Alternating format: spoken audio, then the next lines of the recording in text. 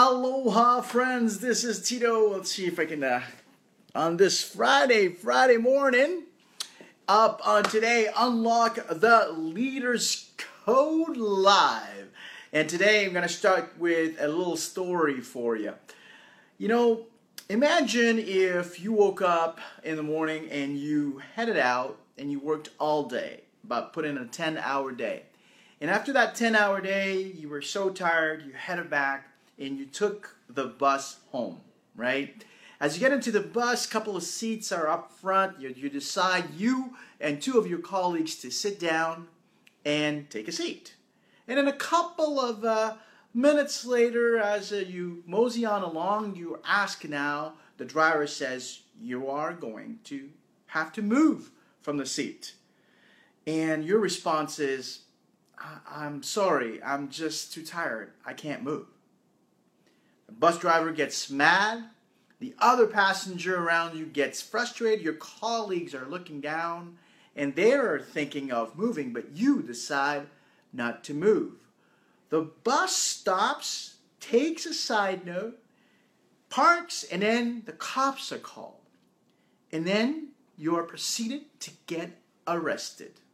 How would you feel? What would have gone through your mind to have made that decision? Well, yesterday was Rosa Parks Day. And Rosa Parks is an African American that back in 1951, on December 1st, decided to not move from her seat. She made a decision. Now, there's a couple of things that you got to think about, right? And today's topic is about decisions. That's what I want to talk about. When you make that decision in that moment, how did she come to make that decision that day not to move? And what ensued after that really created the movement. A movement that sparked by discussing people's civil rights. A huge movement. Now, we celebrate Rosa Parks Day in the States. I say we. My U.S. friends celebrate that. But you have to think about it. That decision, as momentous as it could have been, she had to go through her mind and make that decision. But the movement was created, how that decision was managed thereafter, right? How was decision managed thereafter? So here's a couple of pointers for all my friends, solopreneurs, entrepreneurs, intrapreneurs out there to making decisions. As you wake up in the morning, we call that the 3 R's. First R is, what's required of me today? What is required of me today? You have to ask your questions as you start today. As Jim Rohn says, when does the day start? When it ends. Or in your mind, you're thinking, what's required of me? Then, the next question, the second R, is like, what's my ROI? What's my return on investment? What's the best return on investment in the actions that I must take today? Right? And the last R, it's what is rewarding to me? What do I get the most joy of doing? And you put those tasks in. That's what Stephen Covey said, putting the big rocks inside your day. So as you make decisions for your day, your week, your month, your quarter, your year, go to the 3 R's. What's required of me?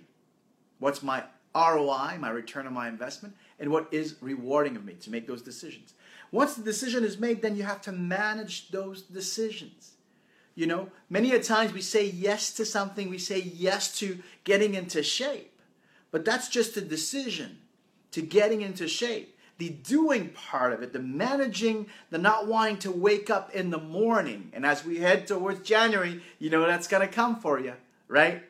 What do we do to manage the decisions that we made that's going to create the results and lift you to the potential that you want to reach? I hope this was helpful, useful for you.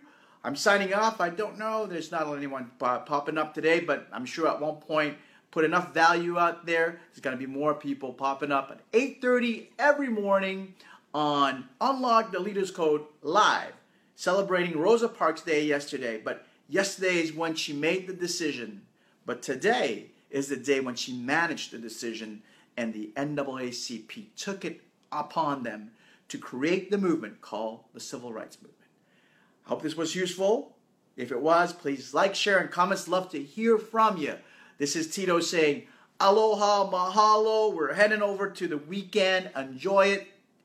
Lead on, make every day BAMDIGIOUS, and as always, until I see you live, hopefully and in person, here's to your prodigious success.